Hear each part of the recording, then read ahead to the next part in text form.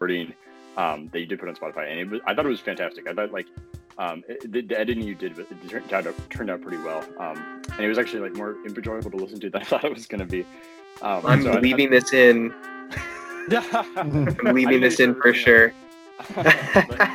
No, I appreciate it though. It turned out well. I enjoyed it, and I told my girlfriend to go listen to it. Yeah, man, I'm having fun with it. So, I'm going to keep doing it. Okay. Hello, everyone. Today we're discussing the 2019 film The Lighthouse, directed by Robert Eggers and written by Robert and Max Eggers, starring Robert Pattinson and Willem Dafoe. It was nominated for a 2020 Academy Award in Best Achievement in Cinematography. And basically, a summary of this movie would be that two lighthouse keepers tried to maintain their sanity whilst living on a remote and mysterious New England island in the 1980s.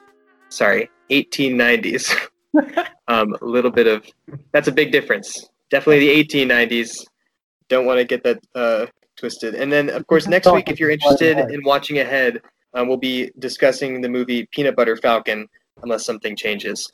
So go ahead and watch that if you're interested in keeping up with our discussions real time. All right, so basically, let's just go around and give our first impressions and ratings of this movie. We'll start with Colin. I love starting with Colin. Yes, because I was the one that picked this movie, and quoting myself, I said, "Let's get weird with it," and I heard this movie was weird. And he did. Turned out it is, so that worked out. Yeah. I liked it. I didn't like it as much as Parasite. I thought it was definitely in the realm of like artsy, kind of pushing the envelope movies. In the middle, I watched it this morning, which I think just might be my habit about these type of reviews. But my dad called me in the middle of it, and he asked me about if I was going to watch the Browns game today. And I was like, I will, but I got to watch this Lighthouse movie, and then we're going to record a podcast. And he's like, well, I'm not going to listen to it. I got to watch the game, but like, have good luck with it. And he was like, what's it about? And I was like, well, it's like you said, I was like, there's two dudes, it's William Dafoe and Robert Pattinson. They're just kind of slowly going crazy. Like, it felt very like Shining-y, like Yev and I talked about it, especially the scene with William Dafoe chasing Robert Pattinson with an axe. Yeah. I was like, this is just like a psychological thriller for sure, and then this weird, like mermaid genitalia, real fun time. A lot of that was fun. So, fun is the great word to describe this movie. Yeah, I mean, I liked it. I thought it did what it best it could with like two people, black and white, shot in a square. Mm-hmm. So I'd probably give it like a 7 or an 8. Not nearly as good as Parasite, but it was a good movie. I wouldn't recommend to everyone, similar to Akira. But if you're like, yeah, you want to get weird with it, like you want William Dafoe to be this, crazy batshit captain dude, like, yeah, give it a shot. It's fun. Okay, all right. Thanks, Colin.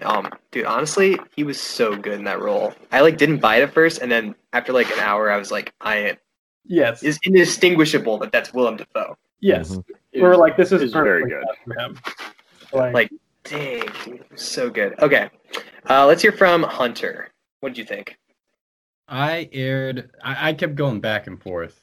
I thought it was a movie that, at least for me, I had to think about a little bit after to appreciate more, because during the movie, I'm not gonna lie, I kind of said, "What on earth is going on?"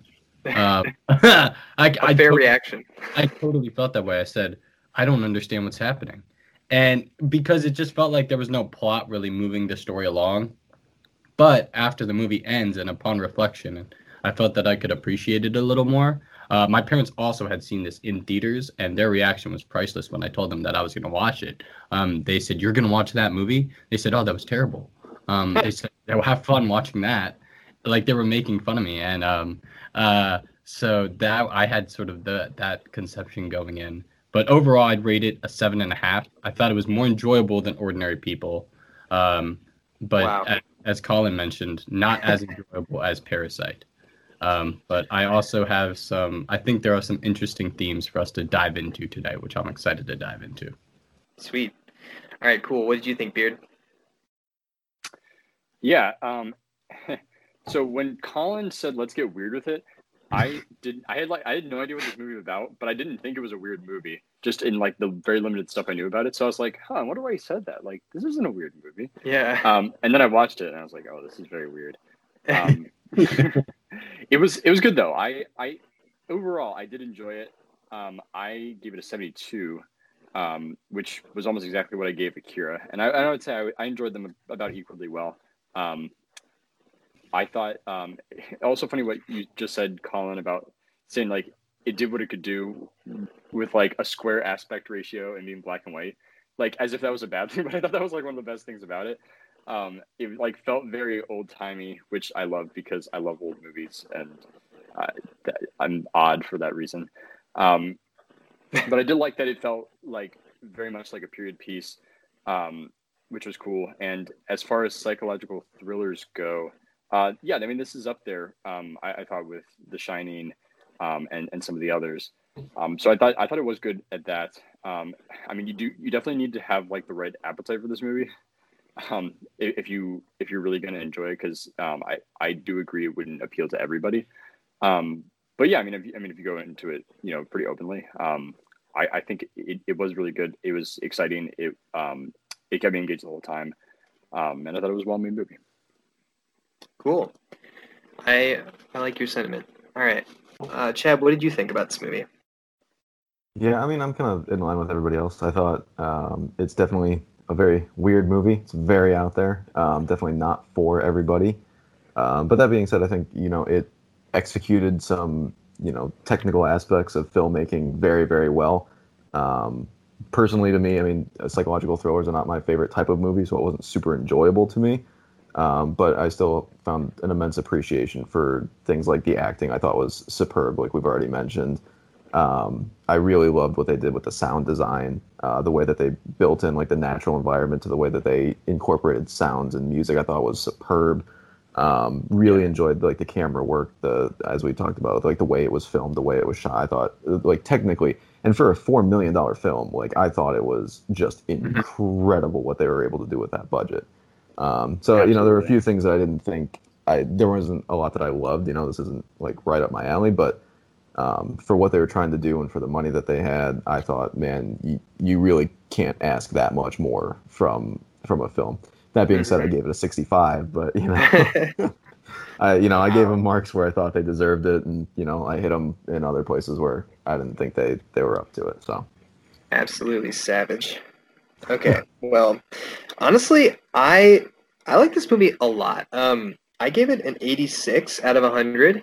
I gave it like really high marks on a lot of topics like acting. I mean, for instance, I could imagine watching this movie with the sound off and still getting most of what's going on. Like there was just a lot of same thing. Incredible acting. And this is one of those movies like I have never really had that thought before while watching a movie. But in this movie I actually had that thought multiple times. Like, wow, they're just so like really emotional. The filmography or whatever is just really incredible.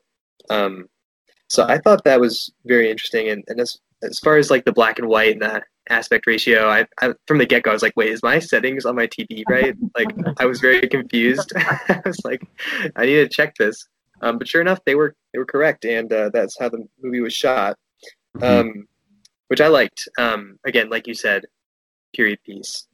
And then finally, I just thought it was just like a detective feeling I got while watching the movie that made it more enjoyable. I felt very involved in what was going on, trying to piece together who's telling the truth, who's a reliable narrator and who's not, which I felt like was the main conceit of this movie.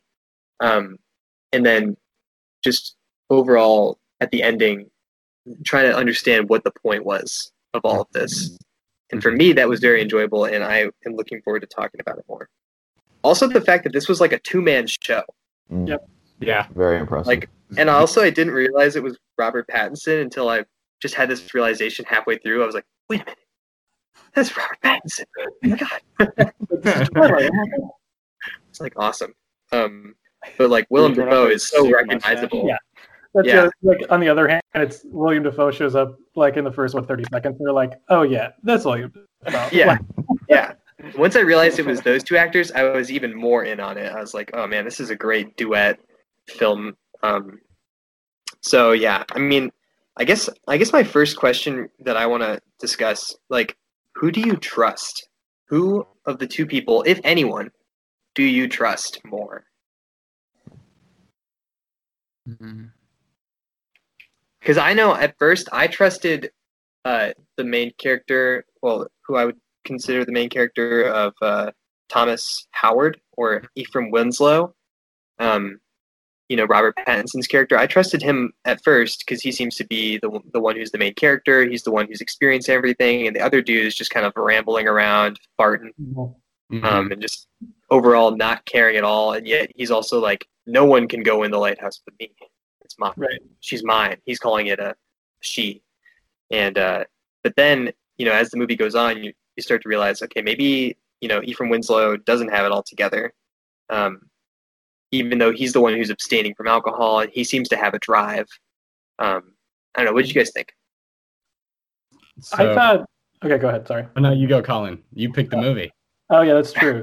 I feel like Dafoe is probably the most reliable between the two because he was kind of the seasoned veteran of the two of them, and he, seemed like a total hard ass for most of it. And I think he definitely alluded that to before.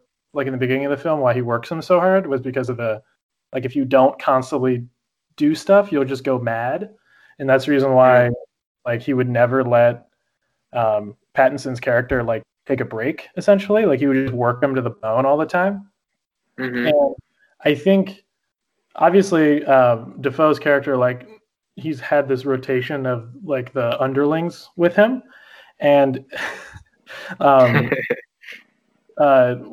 yeah, so Pattinson's character even said, oh, yeah, this is the furthest lighthouse out, which gives me the most money, right? Yeah. So they're probably, literally in the middle of nowhere. Yeah. Dafoe's character knows that, right? So it's, only the most cast-off, wayward people would work in that spot with him.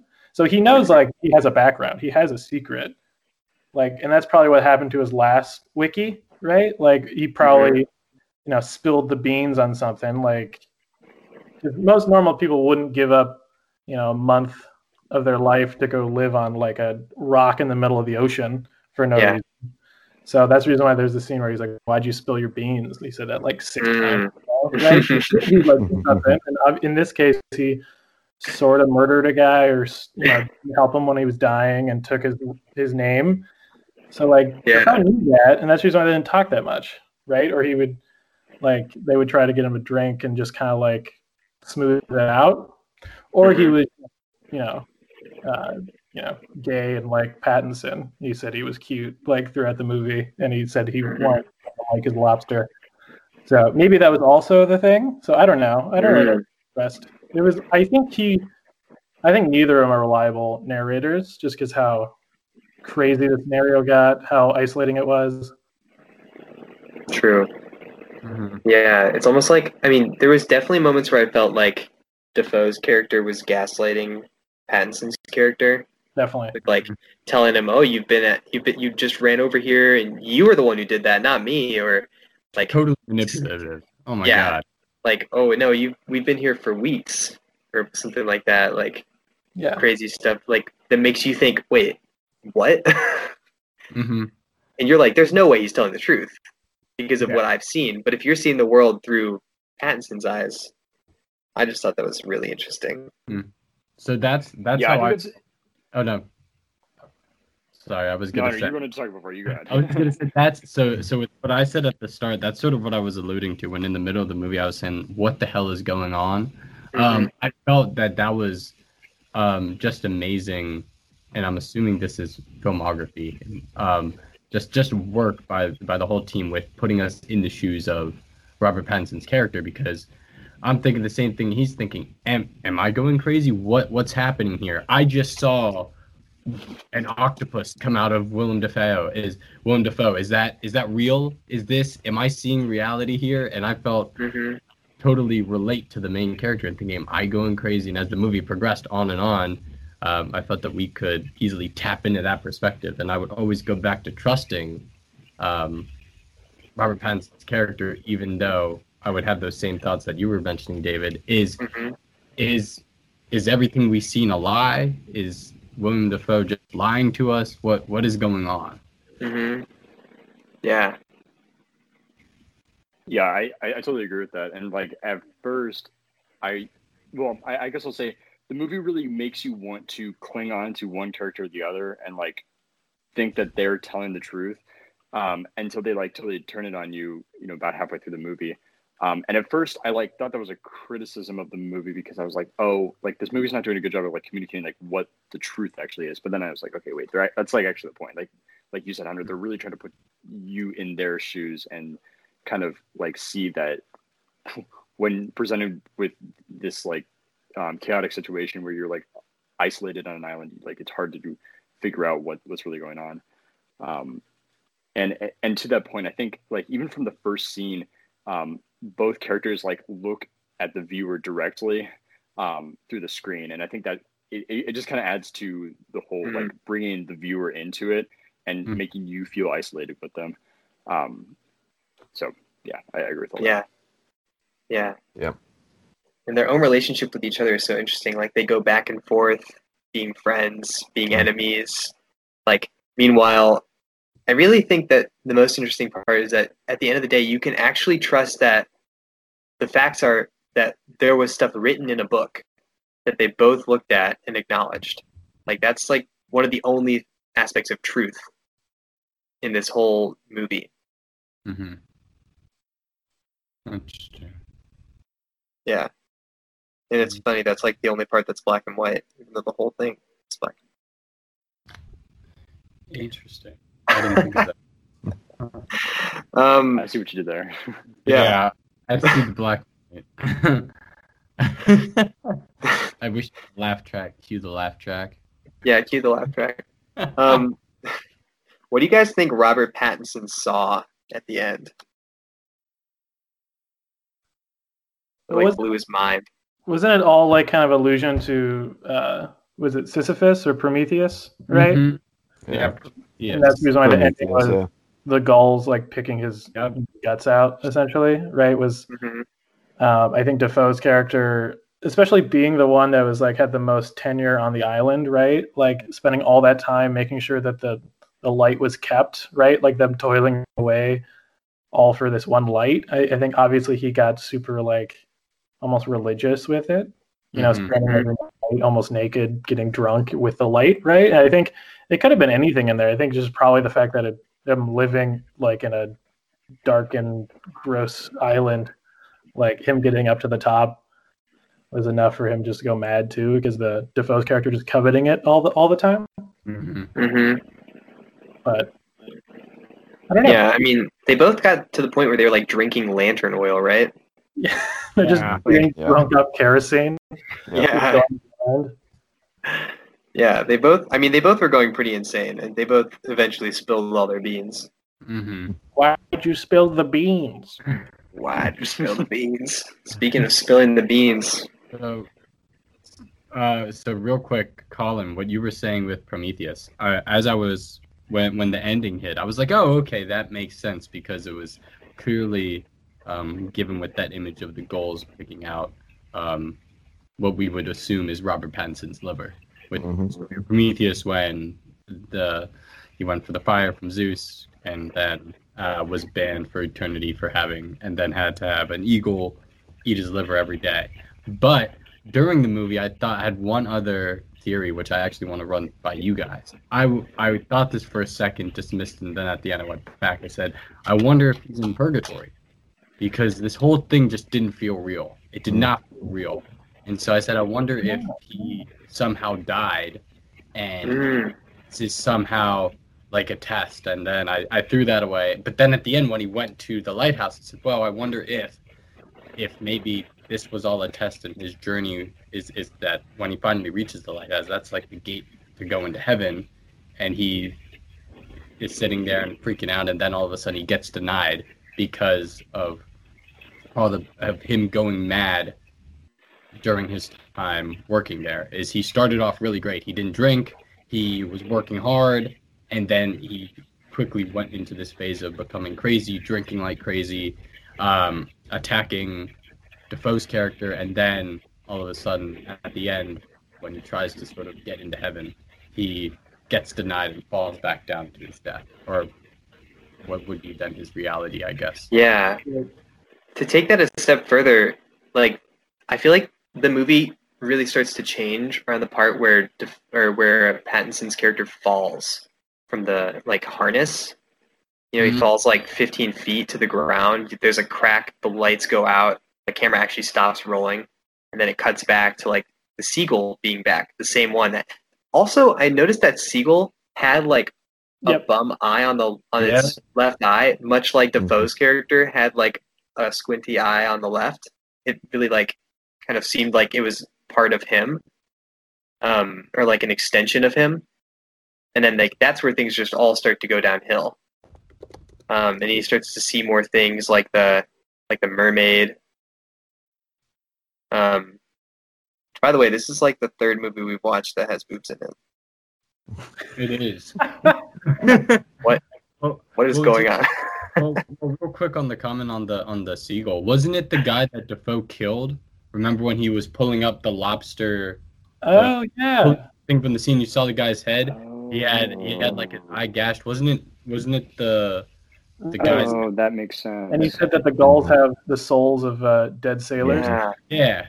Right. Also, do we even? Yeah, the guy he like failed to save. Yeah. Mm-hmm. Yeah. Do we even believe that Defoe did kill that guy? Like, that's one thing I was wondering. Like, I think the same scenario happened, right? Where like the one-eyed character that his head was in a lobster trap was like also a killer or miscreant or whatever, and spilled his beans to Defoe, and then he wanted to kill Defoe, but Defoe actually killed him. Maybe that's why Defoe had a bum leg or whatever. Yeah. Mm-hmm. So like the same scenario happened. So that actually makes a lot of sense. I just kept thinking because Defoe kept changing his story, but we know that Ephraim Winslow or Thomas Howard, whatever you want to call him, he was seeing coffins and logs in the ocean, and like seeing the old Ephraim Winslow and flashes, and he was seeing like tentacles up in the lighthouse, and he was being attacked by gulls, and he saw a mermaid, and then she was like screaming at him, and there was just a lot of crazy things going on to him that made you think maybe he's not all there. Oh yeah, definitely. Mm-hmm. Yeah. So then when he sees the head, I'm thinking, well, this is pretty far into him being just insane. So like, is he really seeing that head? Because when he comes back and tells Thomas Wake, Defoe's character, Thomas Wake just gives him like this sad look, like, oh my goodness, you've really gone insane. Like he actually feels pity for him instead of fear, which I think was a really interesting emotion to react with that. Mm-hmm. Like it makes you think maybe Defoe's character wasn't insane at all. Like maybe he was just kind of keeping his cards close to the chest, and like because he noticed this guy was lazy and wasn't doing his job, so he was just documenting it, trying to survive. Likes to get drunk. I don't know. Made me really trust him a lot more. I think that's interesting. I also thought, so two things. One, I thought it was interesting that they were both named Thomas. I thought that was very interesting. I hate to keep spewing theories, but I tried just to figure out what this movie meant. So at the end, I also had a theory, since they were both named Thomas, and then also Wake is technically associated with death when you have a wake when someone dies. I was thinking, I wonder if they're in some type of loop where obviously Thomas Wake, Defoe's character, knows that the birds will attack if you hurt them, and he hurt his leg somehow. And he kept lying about it, so we don't know the truth about how he hurt his leg. And he's been at the lighthouse for a very long time, and he basically worships the light, so he knows what's there. At the end of the movie, Pattinson's character kills Defoe, goes up, and falls down. I assumed that when he fell down the whole stairs, I was like, maybe that's how he hurt his leg. And then attacked by the birds, I'm like, Now he knows that the birds will attack him if he ever harms them. He also knows what's in the light at the lighthouse, and he's the only one there. And he's also killed someone else. And I just thought for a second, I was like, oh, I wonder if that's just like a later version of himself, and it's just this infinite loop of someone going there and either killing their older self or possibly just somebody repeating the same thing over and over. Or Yeah, that kind of purgatory is what I was going to say. Sorry. Yeah, I was going to say he could also be alone on the island. He's hallucinating Defoe's character. Yeah, Colin, I'm with you on that one. I thought it's almost That a future was my projection theory, of where too. he thinks he's going to be. Because Defoe even says that at one point. He's like, "How do you even know that I'm real?" You know, as he's like sitting in that rocking chair or something when Tommy's freaking out. I agree that I think it could be some sort of internal struggle that he's going through where he's creating like this figment of his imagination while he's like kind of on the run trying to avoid all of the mistakes that he's made and clearly not being able to deal with, you know, the either murder or clear negligence of saving someone that he has in his past. Mm-hmm. Yeah, I totally agree. That was exactly my thought process too. Like I even wrote down like, oh, Ephraim is just like projecting his guilt on like this imaginary person, basically. Yeah, no, I'm totally with you. That's really interesting. Like, I don't know. And that's something that I really liked about this movie overall is that like as we're talking about it, this movie invites the viewer to just speculate about so many things, and it like gives you like just enough information that you could like go down 50 different avenues of all plausible theories. Yeah. Which is I thought was really well done. I think that's okay. Going along the lines of like, if you start to assume that it's some kind of time loop or that it's all one person, like you could say that the part where he tries to where Pattinson tries to bury Defoe, like alive, is like him trying to bury his past, and that's when Defoe comes at him with a hatchet, like out of nowhere. That's like the only jump scare in the movie that really got me. Like he just comes out of nowhere, kind of like how you can never really escape your past. Yep. And that would make sense again for that whole looping idea or theory. I like that a lot. Also, I mean, what do you guys think about the fact that there was a lot of, this is kind of like changing gears here, but there was a lot of like, I guess you'd say masturbation. To be blunt. I guess you could say. I was gonna try and say something else, and then I just went for it. But like you know, it was obviously a male-centric movie with like two guys being the leads and the main characters, pretty much the only humans in the whole movie. And then on top of that, they're in a giant phallus-shaped building. It's true. Like, you know, I mean, I don't know. What do you guys think? Is there anything to dissect there? I feel like it was very Greek. Like, I feel like a lot of it was allusions to Greek, especially with Defoe's character, like referencing, I think it was Titan or and Prometheus and, you know, Neptune, big one. Neptune. So I think it was, obviously that has a lot of homoerotic themes to it. I thought it was funny. They would always get drunk and end up like cuddling, and I'm assuming they just didn't know a lot of the stuff that happened. I read the Wikipedia article about it after the fact, and like apparently the whole scene about like Defoe was like, "Do you like my cooking?" and Patton's character is like, "No, I hate your cooking. It's awful." And he's like, "At least like my lobster." That was like an allusion to, you know, them getting it on, I guess. See, the problem is I know my mom's listening to this podcast now, so I want to make sure I don't incriminate myself. I specifically did not share this with my parents because I knew what was coming up. Don't worry, we'll share with them for you. You don't have to worry about it. I mean, I thought there was like a lot of comedy in like the thriller aspect of it, like with the farts constantly breaking the tension. Like as intense as it's getting, the stupid seagull keeps pecking at the window. until he finally just smashes it. Like, it's kind of like over the top, so over the top that it's humorous. I don't know about you guys. I was kind of like cracking up at that part a little bit. I think they did that on purpose because they like all the shots, like none of them stay super long. Like they stay long on certain parts, but him just beating the gull to death was way longer than it should have been. And like, it was we're like, really oh, how much excessive. more budget do we have left for the $4 million? Oh, like $60. Okay, just spend it all on blood for this bird. Like fill it up like a balloon and just tell Pattinson. Yeah, they really did go do a number on that bird. So that brings me to like, what was your favorite part of the movie? I mean, favorite moments, if you have any. I can go first. I think my favorite moments, there were 3 of them.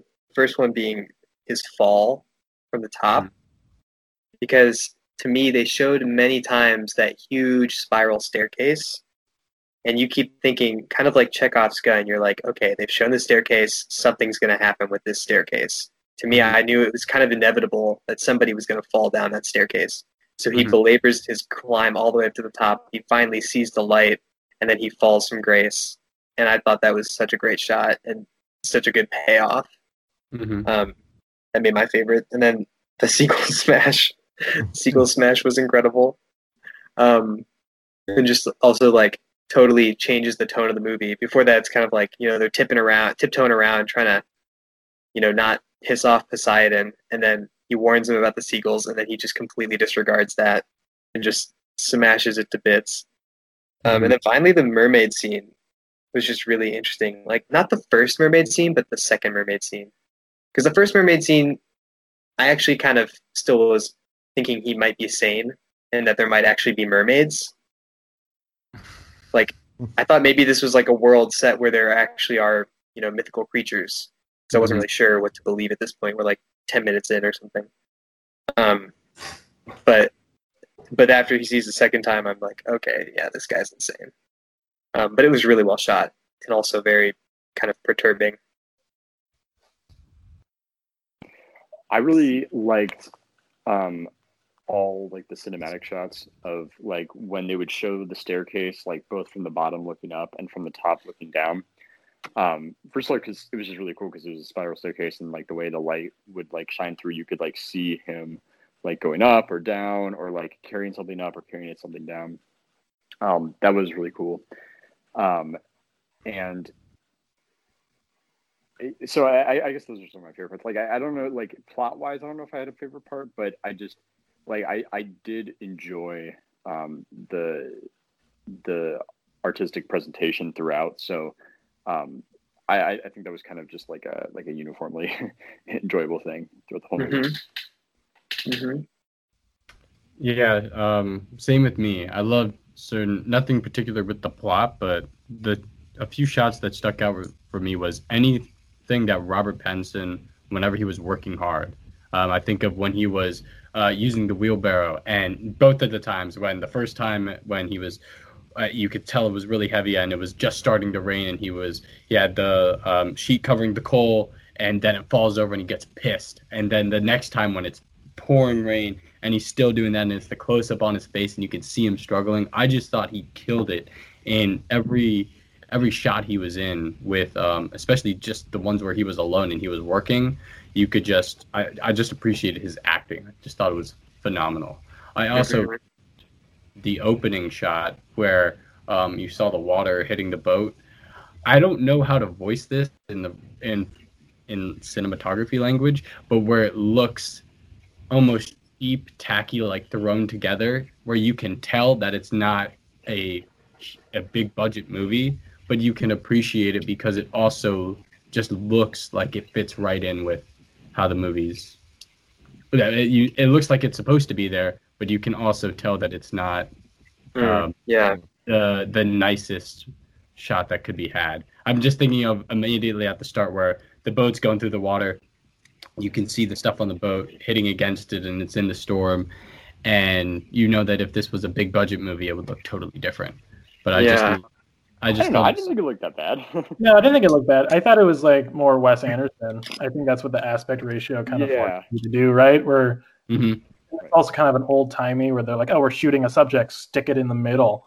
And I don't think it was a bad thing. I think I said earlier that I was like, oh, they did the best what they could with their aspect ratio and stuff. And I don't think it was a negative. I kind of meant like it was. You're very deliberate what you show, right? You can't really do a lot of background. I think that was kind of apparent. It's very much a focal, just zoom in on those two characters just losing their shit on the island, and that's kind of it. And I feel like that's not a bad thing, right? It was like, this is what's going on. And I think the cool thing is that what they're showing isn't necessarily real. So that's where kind of like the depth of the cinematography comes in. Even though all the shots were really cool. Like I love the one where he killed the gull and it panned all the way up the lighthouse and it showed the weather changing and you're like, yes. Yeah, this movie, I did like that. I feel like, yeah, there's like a lot of, you have to figure out what's going on. They don't just tell you. Like, I don't know, like kind of how you were talking about at the beginning. I mean, yes, the movie was in black and white with the tiny aspect ratio, but I didn't really piece it together that this movie was shot in the 1890s until like probably 30 minutes in when Defoe's talking about how, oh yeah, back in '63 we were on the ship sailing across the ocean or something like that. And I'm like, well, we didn't really have sailors in 1963 that were just like on a wooden ship sailing across like a normal explorer would, but I guess back in 1863 it would make more sense. You couldn't like tell from the way they were talking or the way they were dressed? No, of course I could tell that. It's like this very, let's be real. I mean, that's just what people from the 1980s looked like. I don't know, man. I'm just Andrew. I'm so used to movies. He's very. I'm not that smart. Okay, all right. Don't tell. 1890s vintage. Wonderful. Yeah, like I'm so used to movies that like open up with like 1980. You know, the year just being plastered on the screen. Right on the middle of the screen. Yeah, like we're gonna be very obvious with you, or like, I mean, Parasite showing up with a smartphone at the very first second of the movie. You're like, okay, this is set in like modern times. I guess like I'm not as well versed in clothing of time periods as I would like to be. You know, that's something for me to take notes on and really study for the future. But you wish there was like the Marvel thing where we scroll in the bottom left-hand corner. Exactly, that's what I'm saying. You know, this movie didn't have that, so you had to actually figure it out. Okay, all right. I'm just glad I did. Okay, pieced it together. I think that's interesting because that was one of the things that I thought that I noted was consistently through the movie when they were saying Pattinson said, "Oh, it's been 2 weeks," and it didn't feel like it had been 2 weeks. He was originally going to spend 4 weeks on the island, and he said, "Oh, it's been 2 weeks. I have 2 weeks left," and that happened in like a flash. And I thought that the way that they made the viewer perceive time was just fascinating, and I think that it worked very well with you. Yeah, that's a really good point. I agree. And I just want to jump in and like, as much as this was like a psychological thriller, I just was blown away by how many like funny moments there were to just completely cut the tension. Like I know we already talked about the goal, but the scene where Pattinson like is struggling to get that oil barrel up the steps, and we like go with him the entire time, and then he gets up there, and Defoe's like, "You should have just used this little can. Now get that back downstairs." I was like, that to me was just like such a funny moment where I was like, if I was this dude, I would be losing my mind too. Like I would be going insane if this dude was my boss and this is what I had to do. And then again, like that scene where Defoe's like screaming at him about like, "Well, do you like my lobster?" And he goes on for like 3 or 4 minutes cursing him and damning him and all of this. And then they pan around and Pattinson's just sitting there. He's like, "Well, all right, have it your way then." Like that to me was like the best delivery of that line. Like I could not stop laughing at the way that was delivered. Like the way that they flipped that around. I was like, this movie like has no business like including like funny moments like this. There's no reason to be here, but man, do I love it. Or the scene with Pattinson with the chamber pots, and he has to walk it all the way down. Yes. He throws it into the wind. Wait, your friend This yelling. is like in the Big Lebowski. Yeah. Yeah. I thought there was really funny moments in there that just like they weren't out of place, but like they weren't with the rest of the theme of the movie. And I thought, what a great way to just build some of that stuff in there. Yeah. I really like the way they used sound and dialogue in this movie.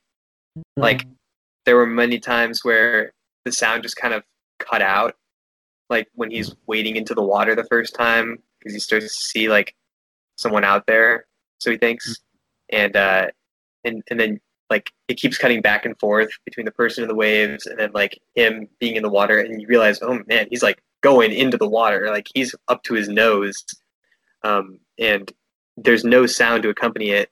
Yet you're thinking, if this is shot on like an old time camera, this obviously is not waterproof. That kind of broke the immersion for me for a second, but the silence kept the tension going. And then, of course, there were many other times where they used silence and sound and noise to like really sell the plot. Yeah. I thought the foghorn throughout The foghorn was was a incredible. great use of sound. Yeah, I totally agree.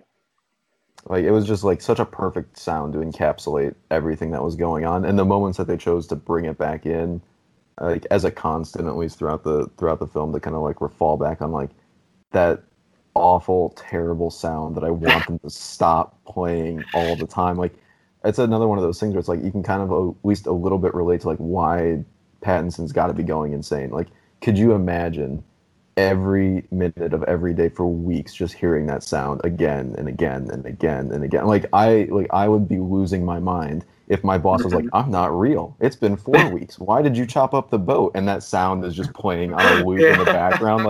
Like how do you not go insane in a situation like that? Yeah. And then he So punches the clock too. Yep. Mm-hmm. Yeah. Well, you got tuberculosis. He's just like sitting there with glass in his hand, and he's like, "Oh yeah." Tetanus. That was a funny part too. That was a funny part. He's like, "What happened to your hay?" He's like, "Oh, it's fine." And he's like, "No, the other one." And then pans over, and then it's like super bloody. And he's like, "Oh, this? Oh, I don't know." Yeah, for a split second you're like, did he punch the clock? I thought he punched the clock. And then you're like, oh yeah, he did punch the clock. Yeah. The amount of like poop and piss like in the movie is immense. Like I feel like it definitely brought into the realism of them going crazy because of how mundane all their tasks is, including them. Like that was the first time we heard Defoe's character because he was behind the pillar, Yeah. just taking a dump. Like, and then that's how he finds the logbook because he's peeing into a mug submerged in water, and the book floats by next to him, and he's like, Yeah. "Oh, Yeah. Wait, saw speaking of... Oh, sorry. Okay, well, I was going to say, speaking of punching the clock, just as a quip, like, he really was just there to punch in and punch out. Like, he wasn't really there because he cared. Just punching the clock. boo." Okay. And of course, he did it over I'm the top, done. just like the bird. Yeah. Yeah. He really went in there to punch the clock. I'm just saying. Okay, I'm out. So one thing, talking about funny moments, one thing that I thought was funny, but I also thought that was used well in the movie was the scenes where you sort of double took for a second, where if you blinked, you missed something. Specifically, the first one I thought was when Pattinson first went out at night and he was looking at the lighthouse just at night, and the light's moving, and then all of a sudden you see Defoe's character like naked on the glass, and but then that was hilarious, but then two, the light moves and you're like, wait, did I see it? Because the next time it goes around, you don't see anything, and then when it goes on, when you get the close up of Pattinson's face and you see the light move over, you see the shadow of Defoe, and I just thought that was great with just, again, putting you in Pattinson's shoes with thinking, did I see that? Was that real? Did that actually happen? And if you're in the theater, you wouldn't have the ability to pause or rewind the movie. Yeah, that's a really good point. That feeling a little more. I totally missed that. Yeah, like even the part where the head was in the basket. Mm-hmm. Yeah. Like I barely even noticed that because I was like looking down to write something down. Like that's just one of those like you could blink and miss it scenes that really just drives home how kind of crazy he was going. Right. To be fair, though, Or I actually maybe- missed a lot of things in this movie. Like I'm kind of embarrassed to say, like, I didn't pick up on like any of like the homoerotic stuff until like I read the Wikipedia summary, and it was like, oh, to say like this movie has homoerotic subtext is like arguing that the sky is blue. I was like, oh. Like totally I went over missed my head. all of that as well. Okay, I wasn't there. Andrew's like, it's you guys being dudes. Yeah, okay, because like, It's like- you said, Colin, like they were cuddling and stuff after like a fight. And I'm like, oh, that's weird. I wonder why. I just thought it was because they were drunk. I thought it was because like when Yeah. you're just with your buddies and Yeah, it's just them cuddling alone. It's at just like 4 two months. homies. That's it. They're plastered. They're just friends. They're roommates, guys. Come on. They always bring roommates to Thanksgiving dinners. Everyone knows that, right?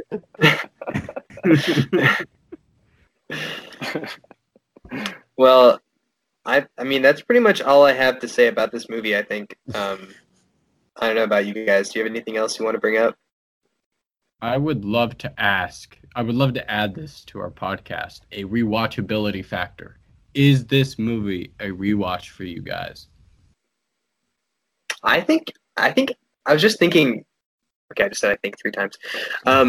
Yes. I think you could rewatch this movie multiple ways. Like watch it with the sound off, watch it again just to understand it better. Put the subtitles on to make sure you understand what they're saying. Yeah. I That's feel like right. you could also do a supercut of this movie where you just take the funny parts and make like a 15-minute comedy movie. Like I feel like there's a lot of stuff going on here that, again, it doesn't all make sense together. Mhm. But if you took just the little parts of it out, you could make a movie that's way scarier or way more funny. Really interesting. Yeah, I hadn't thought about that. I would rewatch it, like David said, just to like understand it better. But kind of like some of the other movies we've watched, this is like another one that's like, it's just not like easy watching. It's like kind of jarring. It's like complex, and yeah. So I mean, I wouldn't watch it again just for fun. I would do it like in a critical sense. Yeah, I agree with that. I agree with that very much. I think I'd give it like maybe one more view just to make sure that I'm seeing everything that they're picking on those blink and you miss it moments. Make sure you're picking up on that stuff. Go into it with a little bit more context and a little bit more understanding. You know, I don't typically do a lot of research on movies before I go in and watch them. I'll look up like, you know, who's in it, how much it was made when it came out, that kind of stuff. But go back in with a little bit of understanding about kind of like the Greek mythology aspect and like having known where this goes and what the purpose was. I think you could get, you know, I would give it maybe one more view just to get a little bit more critical understanding. But I wouldn't, you know, if I was flipping through channels and I saw it on TV, I wouldn't go, oh, I love this movie. Let me just sit here and watch this for a couple hours. Can't argue with that.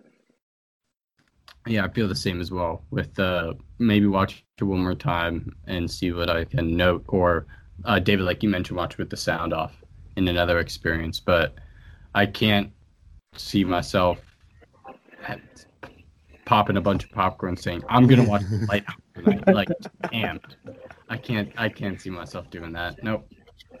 Unless you're Freud, and then you're Yeah. like, oh yeah. Yeah, I think, yeah, because the symbolism wasn't super apparent. Like it was kind of mumbled under their breath, really. Then you'd have to know. You have to like index in your brain. You're like, yeah, Prometheus. Like I know what that means because he said a bunch of random Greek, you know, gibberish before, and you were like, yeah, sure, whatever. Like nautical themes.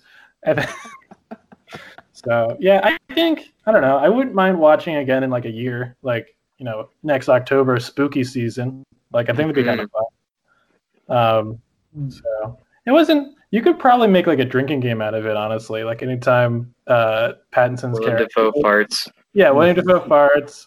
Pattinson's character like messes up a task. There's a seagull. Like you could probably make it happen. But it's not really like a party movie. You couldn't like yeah, everybody, let's. I would argue that this is even more of a party movie just because there's so much going on that you could like, you know, not pay attention, look over for a second, like what the heck, and then that just starts a conversation right there. You know what I mean? Yeah, but I watched the entire movie, and every moment was still like that for me. So Exactly. Exactly. That's the beauty of it. You know, it's kind of like a Alfred Hitchcock movie. Like, there's just a lot going on. It's got that black and white aspect to it. That's what made me think of it. Mm-hmm. That's interesting. No, Beard, you go, because I'm gonna dive a little off topic. Oh, well, yeah, I was just gonna agree with you, David. It's like an Alfred Hitchcock and Wes Anderson hybrid. Mm-hmm. I don't really know much about Wes Anderson. I'll have to look into that. Well, you should. Oh, We'll pick a movie. That has to be a movie you have to watch then. We gotta watch Rushmore. Yes. Wait, what was the movie? I didn't hear. Rushmore? You were? Nope. I'm not surprised. It's a super obscure independent movie. Oh, are they? Or we probably do Grand Budapest. It's a little bit more epic. Funniest line ever. Okay, anyway. What was it? Oh, you said spooky season. I know next week we're gonna do Peanut Butter Falcon, but maybe we could have like a horror movie October special. Ooh. Yeah. Even though totally. I hate horror movies, I get scared very easily. Let's find a good thinker horror movie. Should watch the Babadook again? Oh my god, I never want to watch that movie again in my life. That was by far the scariest movie I think I've ever seen. Oh my god. We'll have to top that one. We'll have to find a scarier movie for Chad. So he can, then he can watch the Babadook again, because it won't be the scariest movie that he's seen. seen. 8 years since I've seen the Babadook, and I still don't want to watch that again. That's the movie with the book. Yes. Yep. I haven't seen it. I just have seen the picture on Netflix. Yeah, dude. Yeah, it's a good one. It's honestly a good movie. Great horror movie. Great scary movie. Never see it. No. All right. Well, I'm gonna end the podcast here. We'll keep talking, and we'll figure out. Obviously, we're gonna watch Peanut Butter Falcon this week, and then we'll go from there. All right. Hope you enjoyed this podcast, and thanks for listening. All right. Have a great day.